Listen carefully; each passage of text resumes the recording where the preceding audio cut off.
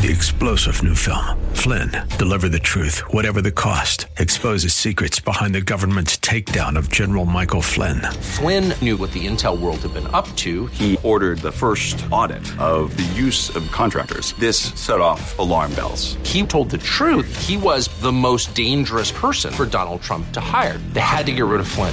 Flynn, Deliver the Truth, Whatever the Cost. Available now. Watch it today. Go to salemnow.com. salemnow.com.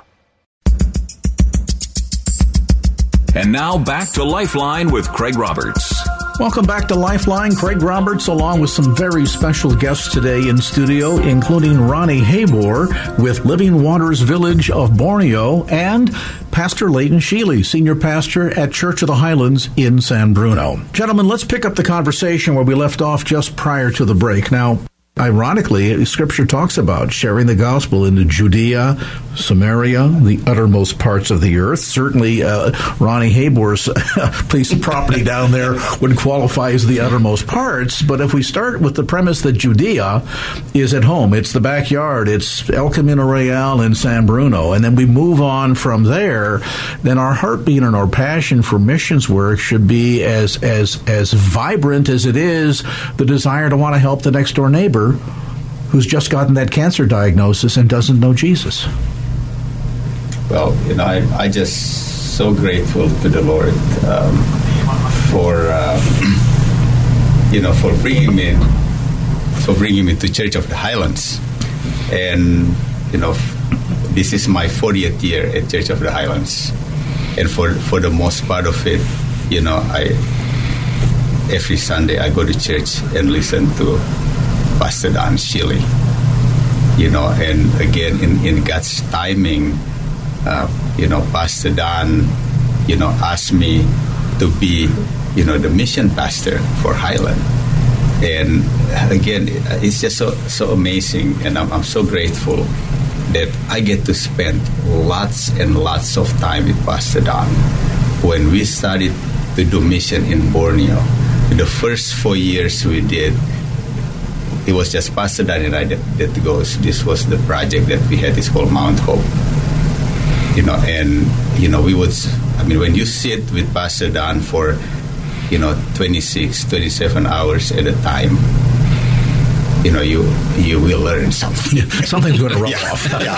And so, I really, really learned so much from Pastor Dan.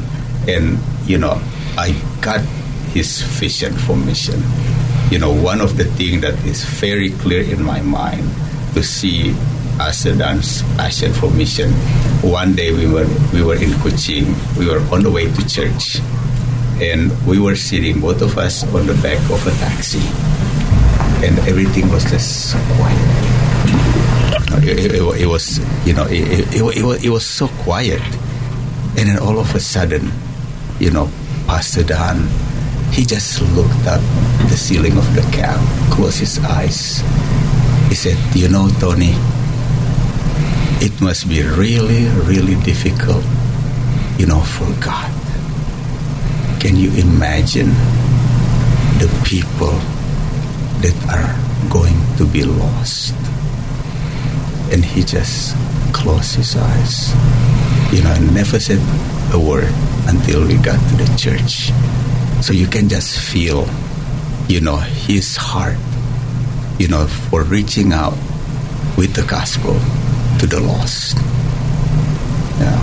And, that really put, an impression on my mind and in my heart that, yes, for whatever time that the Lord gave me, that is going to be my passion. Is to go on mission, to bring other people from our church for mission. And it was actually during one of those trips that Pastor Dan and I get to meet Ronnie when he was just getting started with Living Water Village. So, for me, it's, I'm just like going to burst over, with thankfulness, to God, and I keep, whenever I preach or I talk to the young people, I said, just remember, the Bible is a very complicated book. Theologians have been trying to figure it out for 20,000 to 2,000 years. I tell them. But, really, it boils down to two things. The greatest commandment and the Great Commission. Mm-hmm. And so we have this motto with our mission team. It's go love. Because the greatest commandment and the Great Commission boils down to those two words: go love. And it's just amazing what God is doing. Like Pastor Layton says about some of the young people that have gone on mission, and they have seen it. It just totally turned their life around. Make them change the direction of their, like what they want for their future. I was just sharing with Pastor Layton, last night that actually at lunch yesterday with Pastor Rani, several of the young people, that went on the mission, and saw the needs, especially the medical need, came back and went to nursing and went to medical school, went to take up dentistry, just like that. And now they are. There's already have a couple nurses that have been coming back with me to the mission field from these young people that in their high school years, they went on mission and God changed their life. I think that capacity to think outside of our own little corner of the world, our own little segment of the world, and to see what God is doing in other places with other people and other cultures. Probably the most oft-quoted scripture, and there was a period of time in the 80s and 90s, if you went to any football game at the 49er Stadium, you would see signs, John 3:16. Almost everybody, including the secularists out there, know, for God so loved the world. The world. It takes us beyond our neighborhood, our family unit, our own culture, our own roots, and takes us literally to the end of the planet, and to begin to even capture a glimpse of the breadth and depth of God's love and the capacity of this gospel message, of the story of this Jesus and what he came to do on behalf of all of us, that transcends every language, every piece of geography, in every culture, for all time, is an absolute mind blow. It's one thing to talk about what you see God do. We had a great service on Sunday. Pastor he preached up a storm, and that choir, just amazing. Now get in an airplane, travel half a world away, people that you've never seen, a language you cannot speak, culture that's very different from yours, and walk into that little house church, that little village church set out in a clearing out in the middle of Borneo or on the plains of Africa, and to see that same God impacting change in lives, and realize the connectedness that at the end of the day, we may come from different bloodlines and different cultures and different societies, but at the end of the day, we are all together, created in the image of not many gods, but just one God. And we share that in our DNA. And to capture a glimpse of the impact, the profound impact that this gospel has had down through the millennia, and that he calls upon us to go ahead and pay forward that impact by sharing our faith with others, be it getting on an airplane and saying, Ronnie, you're crazy, you can't take your family there, but I'm going anyway because God told me to the next door neighbor that needs to hear an encouraging word because they're facing a crisis of health in their family, they don't know where to turn, and you know that Jesus is the great healer.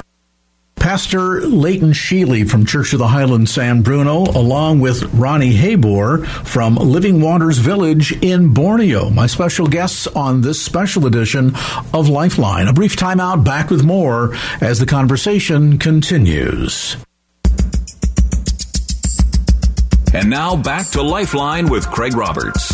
Welcome back to Lifeline. Craig Roberts, along with some very special guests today in studio, including Ronnie Habor with Living Waters Village of Borneo and Pastor Leighton Sheely, Senior Pastor at Church of the Highlands in San Bruno. Gentlemen, let's pick up the conversation where we left off just prior to the break. Now, I want to just kind of have listeners gain a perspective on this potential profound impact that each and every one of us can be a part of. Maybe we're not going to get on the plane and go to Borneo. Maybe we're not going to travel to the Ukraine and set up a Bible college. But we go to work every day. We have a word or two with the person at the cash register that checks us out at Safeway, or the cubicle mate in our place of work who's going through a difficult time in their marriage relationship right now, and God can uniquely give us a word of hope and encouragement. You know, to your point, Pastor Sheely, earlier, you were talking about just the desire to make ourselves available and for God to speak in us and through us. Doesn't mean that you have to be have the ability to be the perfect apologist and have Scripture from Genesis to Revelation memorize and be able to instantly give a counter response to the person who's the atheist, who's the Mormon, who's whatever. But instead, just simply in our faith experience, be bold enough to trust Him, to go out on a limb, to move beyond our comfort zone, and give God an opportunity to love others through us. I would imagine this world would look very different if more of us were willing to do just that.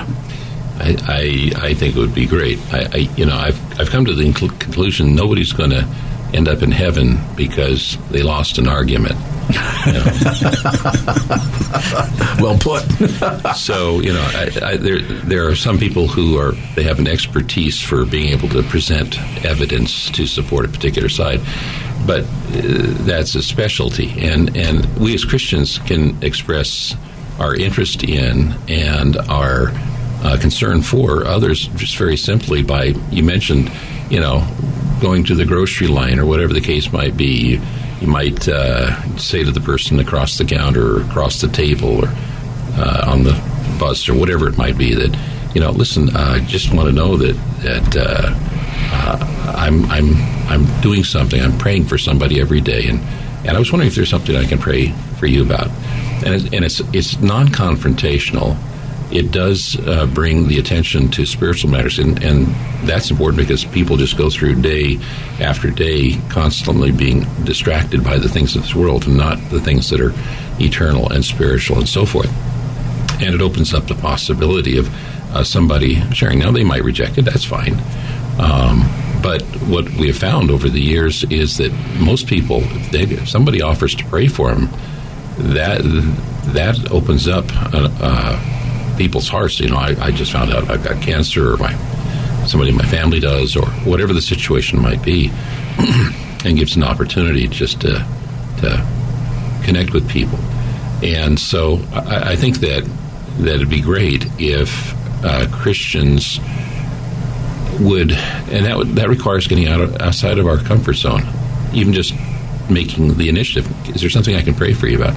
Get a little out of our comfort zone and open up with people and start these conversations that have to do with reality and spiritual reality. It's easy to encounter the waitress who seems to be in a rush, short-tempered, got out of the bed on the wrong side sort of scenario, who maybe got out of the wrong side of the bed because she just learned that her son has been arrested for drug possession and she's beside herself, or that her father has been diagnosed with stage 4 cancer. And in that instant, instead of criticizing or getting ready to go back to the office and tell your coworkers, boy, that waitress up at XYZ restaurant, she was really in a foul mood today, instead to stop and say, anything I can, I love to pray. I pray every day. Anything I can pray about for you? And watch the heart melt and the attitude completely change instantly. And you may find yourself in one of those Jesus encounters right then and there, or you may not have a prepared script. but God will give you the words to bring hope and comfort that could become a life-changing encounter. You know, they often say, well, the problem with some folks who have never come to Jesus is because they've either met a Christian and didn't like the experience, or have never met a Christian. How many of us spurn the opportunity to be used as a vessel that God can love others through simply because we're either not willing to take the risk, not willing to step out in faith, not willing to allow a little bit of the trust factor and say, God, I don't know, and I admit that I don't know, but you know everything, so here we go. Roll up our sleeves and dive in. That we're not willing to take those kinds of risks is probably demonstrative of why there's so many hurting people out there that are looking for somebody to tell them the good news. And here we sit with the answers, and yet, out of fear, we're oftentimes paralyzed. As our time begins to wind down, Pastor Tony, in your years of ministry and in looking at the way in which missions work at Highlands is not a one-time-a-year event, it's not an afterthought, it's literally baked into the DNA of Church of the Highlands. And as you've watched young people go off on missions trips, maybe begrudgingly, and came back with a completely different attitude. Well, how, in your mind, does that impact not only the ministry of Highlands, but individual lives? The impact is huge because, it's with the young people, you integrate their parents and their siblings, and their grandparents and aunts and uncles, so you have one young lady or young man that come to mission throughout the process. I mean, even before the process, throughout the process, and when they come back, they impact a lot of people. Not just their families, mind you, but their schoolmates. If they're working, their co-workers, because now they're able to tell them, I went, and this is what I saw. And this is now how my life is going to be from now on. I had a young lady that went in one mission field.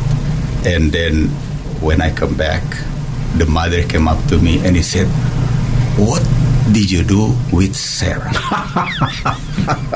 I said, what? She came back. There's a whole new Sarah. I said, Pastor Tony, before she went on that mission trip, she has never washed any dishes at home.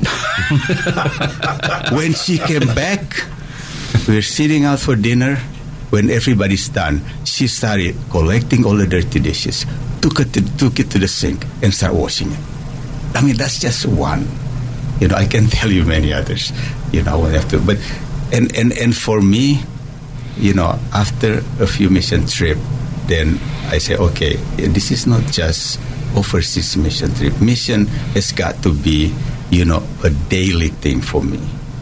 So, at school, even though I didn't have to do it, but in the morning, and Pastor Layton can tell you this, in the morning, 3 days out of the week, I would come early in the morning, and greet the student, just say good morning or high five as they come in, and also watch the traffic, and eventually, we start doing local mission.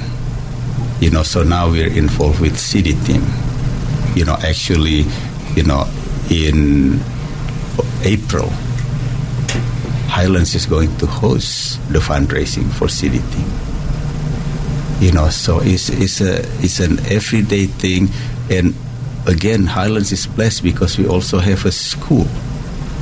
So we can minister like 7 days a week, because we have the students during the parents during the week, and then, we have the congregation that comes on weekend. And the thing that really very encouraging for me post-COVID at Highlands is that every Sunday I will see parents, who has children at Highland Christian School start coming to church, bringing their children to Sunday school, and they coming in, to sit, in the sanctuary. And they've seen what's happening in the life of their student. Yes. And they're beginning to notice, like you said, they're washing the dishes. Wait a minute. I want to know, what did they say? We've tried for years to try to make that happen. Yeah, I was, when the mom told me that, my first thing was, oh my goodness, did she got sick or did something happen to her that I didn't know? But, praise God. Well, I want to thank all three of you for being in studio with us today and sharing a bit of a glimpse of the heartbeat of Church of the Highlands and there, and that sense of Judea, Samaria, and the uttermost part when it comes to outreach and evangelism. And certainly, Ronnie Habor, the stories, every time you come, you never fail to disappoint. More accurately put, God never fails to disappoint. Yeah, amen. And we want to just continue to be praying for your ministry and what God is doing, and that this miracle that He has wrought in the jungles of Borneo continue for many, many years to come. And now back to Lifeline with Craig Roberts. Tolerance. It's a term bandied about with great abandon these days, especially by those on the left. Liberals who wish for freedom of expression and understanding for all peoples of all persuasions, hawking all agendas, with the sole caveat that tolerance is tossed unceremoniously out the window when it comes to those deemed by the so-called tolerant left to be intolerant. And by intolerant, they mean pretty much anyone who doesn't tout their party line or embrace their body politic. A new book out that gives us the inside story to this issue of an attempt by the liberal left to silence everyone else. The book is called The Silencing: How the Left is Killing Free Speech. Its author, well-known political pundit, news analyst, USA Today columnist, and Fox News contributor, Kirsten Powers. Kirsten, let's talk a bit about this attack on free speech, coming from kind of an unusual end of the political spectrum. I mean, aren't these the same people, the students of yesterday and the teachers of today, that began the free speech movement on the Berkeley campus in the 1960s? Yes, exactly. And I call the people in the book the liberal left to distinguish them from what I consider just the average Democrat or even your average principled liberal who still really holds firm to those ideas of tolerance and diversity and free speech that you were just referring to. And that's what makes, I think, what they're doing that much more troubling, is because on the one hand they still claim to value these things, while at the same time they are using all sorts of different tactics to silence the debates, to say certain things, certain debates are over, that we aren't allowed to talk about certain things anymore, and if you do talk about them, you will be labeled with some toxic moniker that's going to make you radioactive basically to the rest of society. And how do they live with themselves in the sense, and you've had a chance to deal with both ends of the political spectrum, both as a reporter and news analyst. There's this sense, I think, that some of them are out there promoting the same kind of stereotypes that they themselves purport to hate. Right. Well, I think that they are able to do it because they really do believe that what they're doing is a righteous act. They believe that they have the capital T truth, that they know what is right, and that there really is nothing to debate, and so that they don't feel that there is a need to, for example, treat somebody who opposes same-sex marriage as anything other than a homophobe or a bigot. And so, even though I do support same-sex marriage, I recognize that there are people who don't, that are people of goodwill. And that, and then the best way to engage people is to persuasion, rather than coercion, rather than trying to silence them. And the liberal left doesn't see it that way. They really do believe that the righteous act is to just really sort of isolate that person from society by saying, no, you're a homophobe, and we don't even need to talk to you about it. Yeah, the irony is, if they believe so strongly in their position, you would think that the notion of civility and honesty in public discourse in the end would allow the quote-unquote truth to win out, but yet they don't apparently see it that way. And I have to wonder if there's almost a sense of compartmentalizing going on here. You resided inside of the Clinton administration as a Clinton appointee from 92 to 98. From that kind of viewpoint, from the inside looking out, is there a lot of compartmentalization that goes on?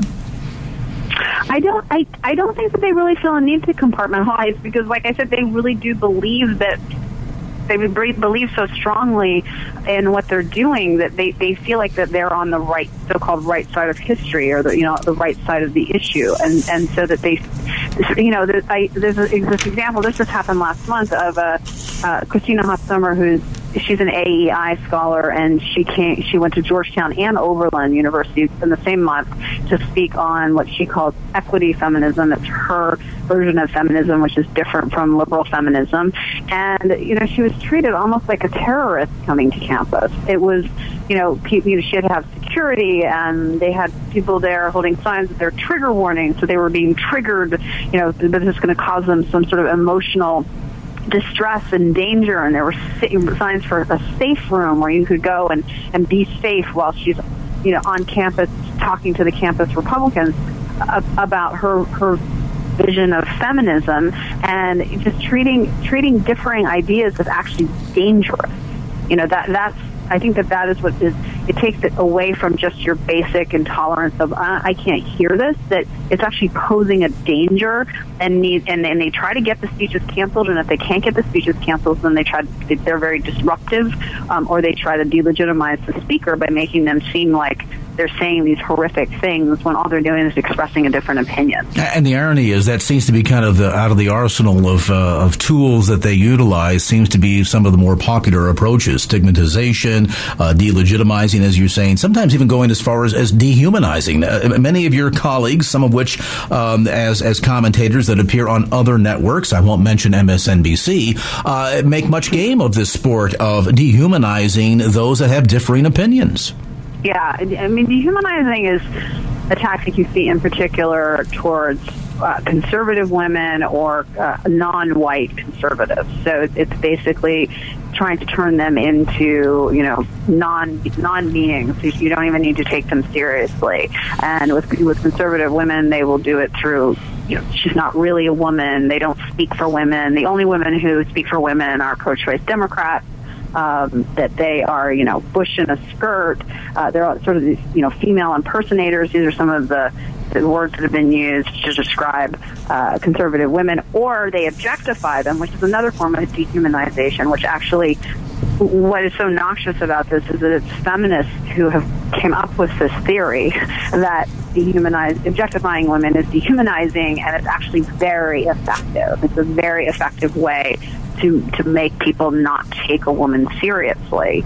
So if you focus obsessively on her body or her looks or what she's wearing, as they did with, for example, Sarah Palin, and turn her into a sex object, then voters start to, not see this person any longer as even a potentially serious person. They just see them as a sex object. And so these are the kind of tactics that they use, even though they say they stand for women. But what I don't understand is, and maybe you can shed some light on this, why do mainstream liberals give sort of a get-out-of-jail-free card to some of these commentators and so-called news reporters who use this kind of language? For example, you mentioned about references to people like either Sarah Palin or Michelle Bachmann as bimbos. I think at one time, didn't Ed Schultz even use that demeaning term directed toward you? And when it's done, the liberal left seems to look the other way. But can you imagine anyone on Fox News making a reference to, say, Hillary Clinton as the Democrat candidate bimbo and getting away with it? No, of course not. I mean, there's a double standard, and they have started to be shamed by it, and so some groups have started to recognize that they have to condemn this when it's happening to conservative women. Though they always kind of do it in this grudging way, like, oh yeah, I guess we have to stand up for this, but they're not. But for a long time they didn't.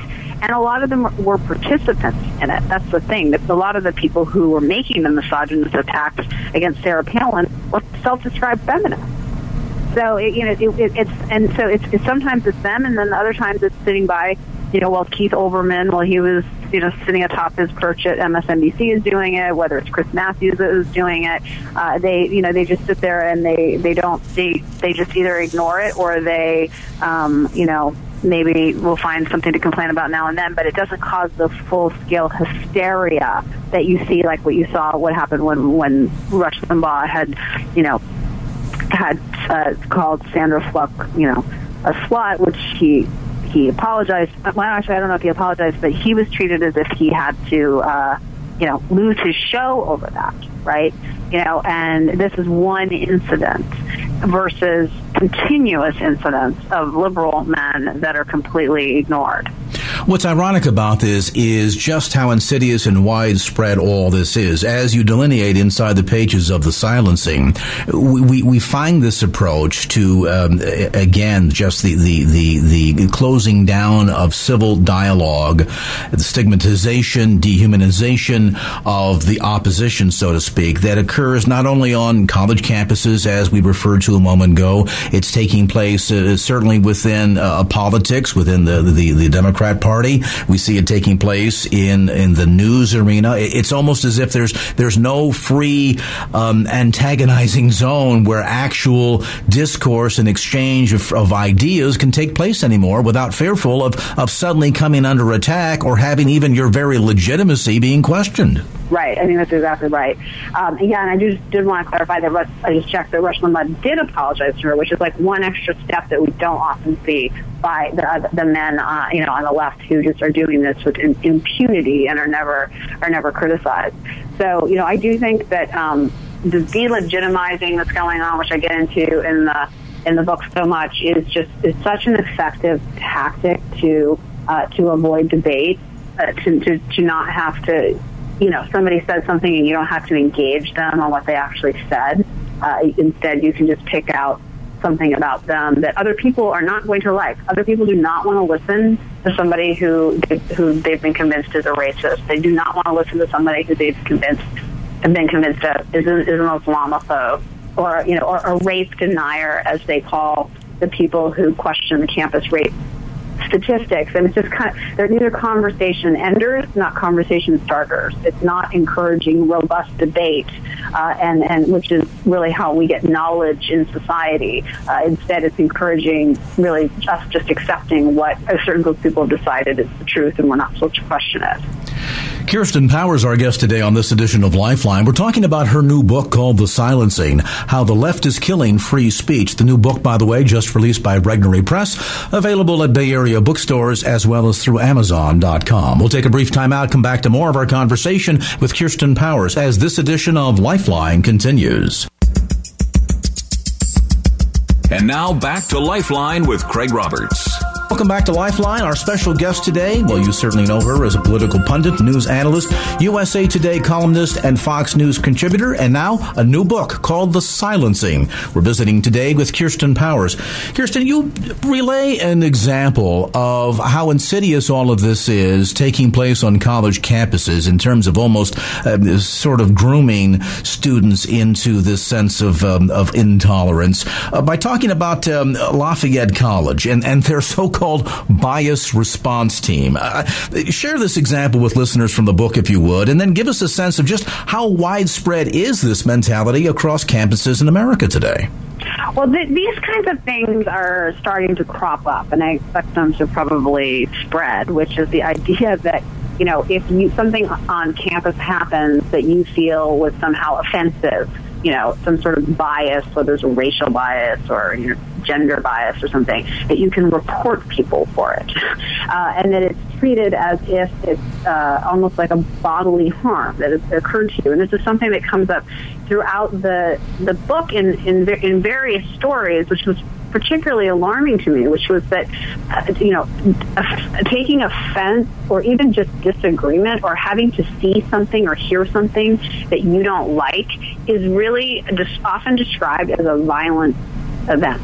That's the language that's used. I talk about the professor at the University of California, Santa Barbara, who physically attacked a pro-life student who was part of a peaceful demonstration and told the police officer when she was arrested that she was, quote-unquote, triggered, which is a word that comes up throughout the book, that she was triggered by having to encounter this peaceful demonstration, that she shouldn't have to see something like this, that this is supposed to be her safe space. This is a professor who doesn't want to have to encounter a view that she doesn't like, and treats it, just the expression of the view, as an attack. And so this is the mentality that we have that is spreading, which is that, in that case, that's an outlier. Usually it doesn't involve somebody physically attacking somebody.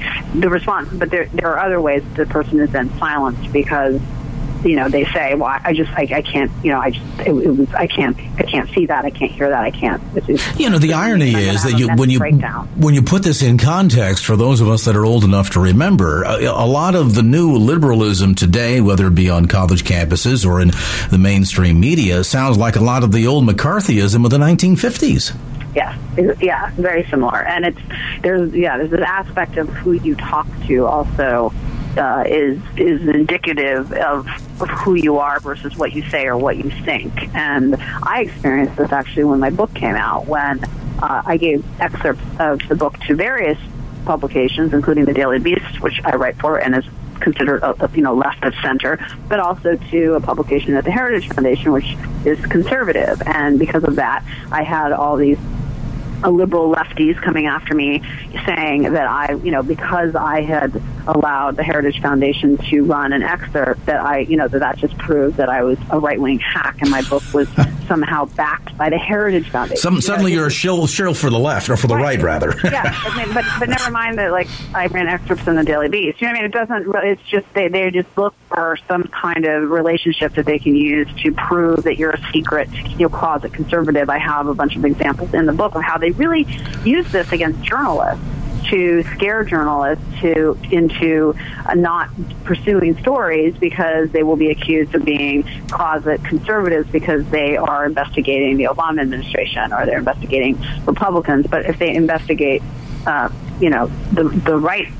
right people, then they're gonna. If they investigate Republicans, they're gonna be fine. But if they investigate Democrats, they're not. So you'll have people like Cheryl Atkinson, who award-winning investigations of both parties, but all you'll hear about from the liberal left is how she investigated the Obama administration, and therefore she's literally this partisan, conservative hack. The irony is this agenda, though, just bubbles so close to the surface. It's unbelievable. I mean, for example, Chris Hayes recently did what he called a Hillary Clinton study guide for millennials, where he touted all the wonderful things that she apparently had done before most of them, quite frankly, had ever even been born. And yet, can you imagine if, say, Fox News attempted to do a new millennials guide to Ben Carson? What kind of response you would see from the left? Right. Well, there's total double standard. I mean, you can't. There's this idea that they spent all this time. I have a whole chapter on it, trying to delegitimize Fox News. The White House did, saying they're not a real news organization, and telling other news organizations that they shouldn't treat them as real news organizations. And meanwhile, MSNBC is doing this times a million, and I'm not actually. I think MSNBC is free to do that. I don't. And if George Bush had ever come out and said they weren't legitimate, I would have been the first person to defend them. I don't. I think that they're free to have whatever kind of programming they want to have, and I don't think that means that. If Chris Hayes does something on one show that, a reporter or a host of another show is somehow held accountable for that, right? I mean, like the same way, like they try to merge everything at Fox together. It's like, well, because there's Sean Hannity, then that means that Bret Baier can't be trusted. Well, those two things have nothing to do with each other. They're completely different shows. And one is an expressly an opinion show. And so, there's an absolute double standard where you had Obama administration officials leaving and going to work for MSNBC after the same people who said that Fox was not a legitimate news organization. Help us understand something here.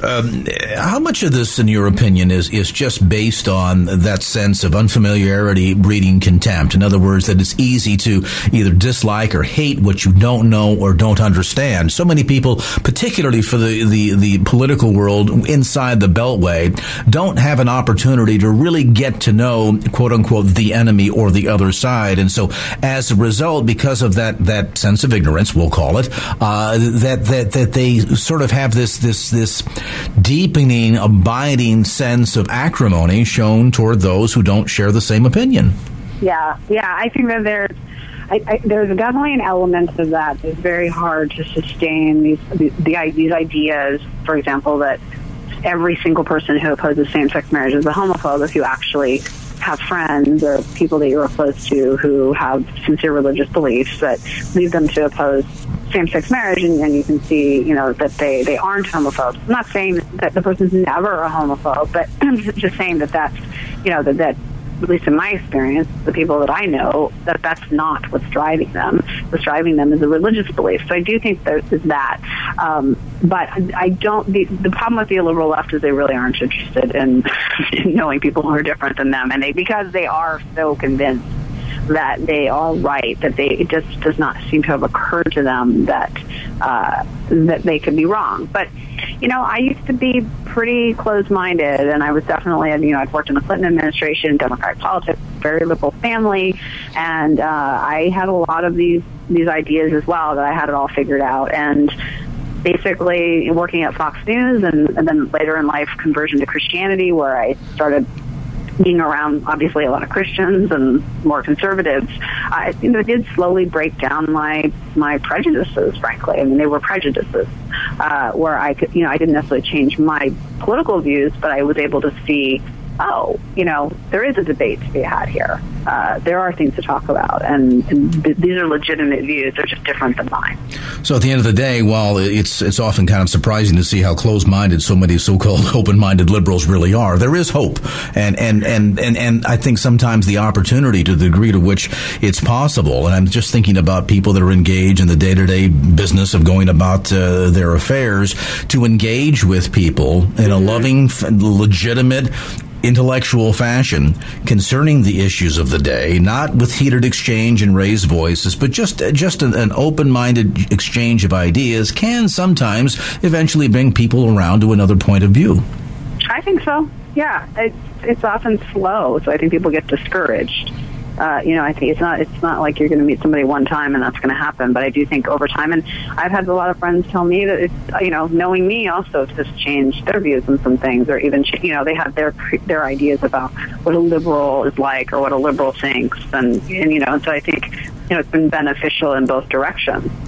Well, the book certainly is very engaging in helping us to not only better understand what's taking place here, the dynamic between the two sides, so to speak, but also, I think, gives us a sense of hope that we can engage in some dialogue and eventually see some change. Kristen Powers, the book is called The Silencing: How the Left is Killing Free Speech. The book published by Regnery Press, available at bookstores throughout the Bay Area, as well as through Amazon.com. And, of course, Regnery Press, a part of the company that owns this fine radio station. Well, that's going to do it for this edition of Lifeline. Thanks so much for being with us. And if there was anything you heard on today's show that you'd like to hear again or share with a friend, grab a copy of the Lifeline podcast. Simply log on to KFAX.com. That's KFAX.com for the Lifeline podcast. Our producer is Wanda Sanchez. I'm Craig Roberts. Till next time round, remember, just don't keep the faith. Get out there and share it and make it a great evening. So long. Opinions expressed in the preceding program do not necessarily represent the views of the ownership, staff, or management of KFAX. Copyright Salem Communications, all rights reserved.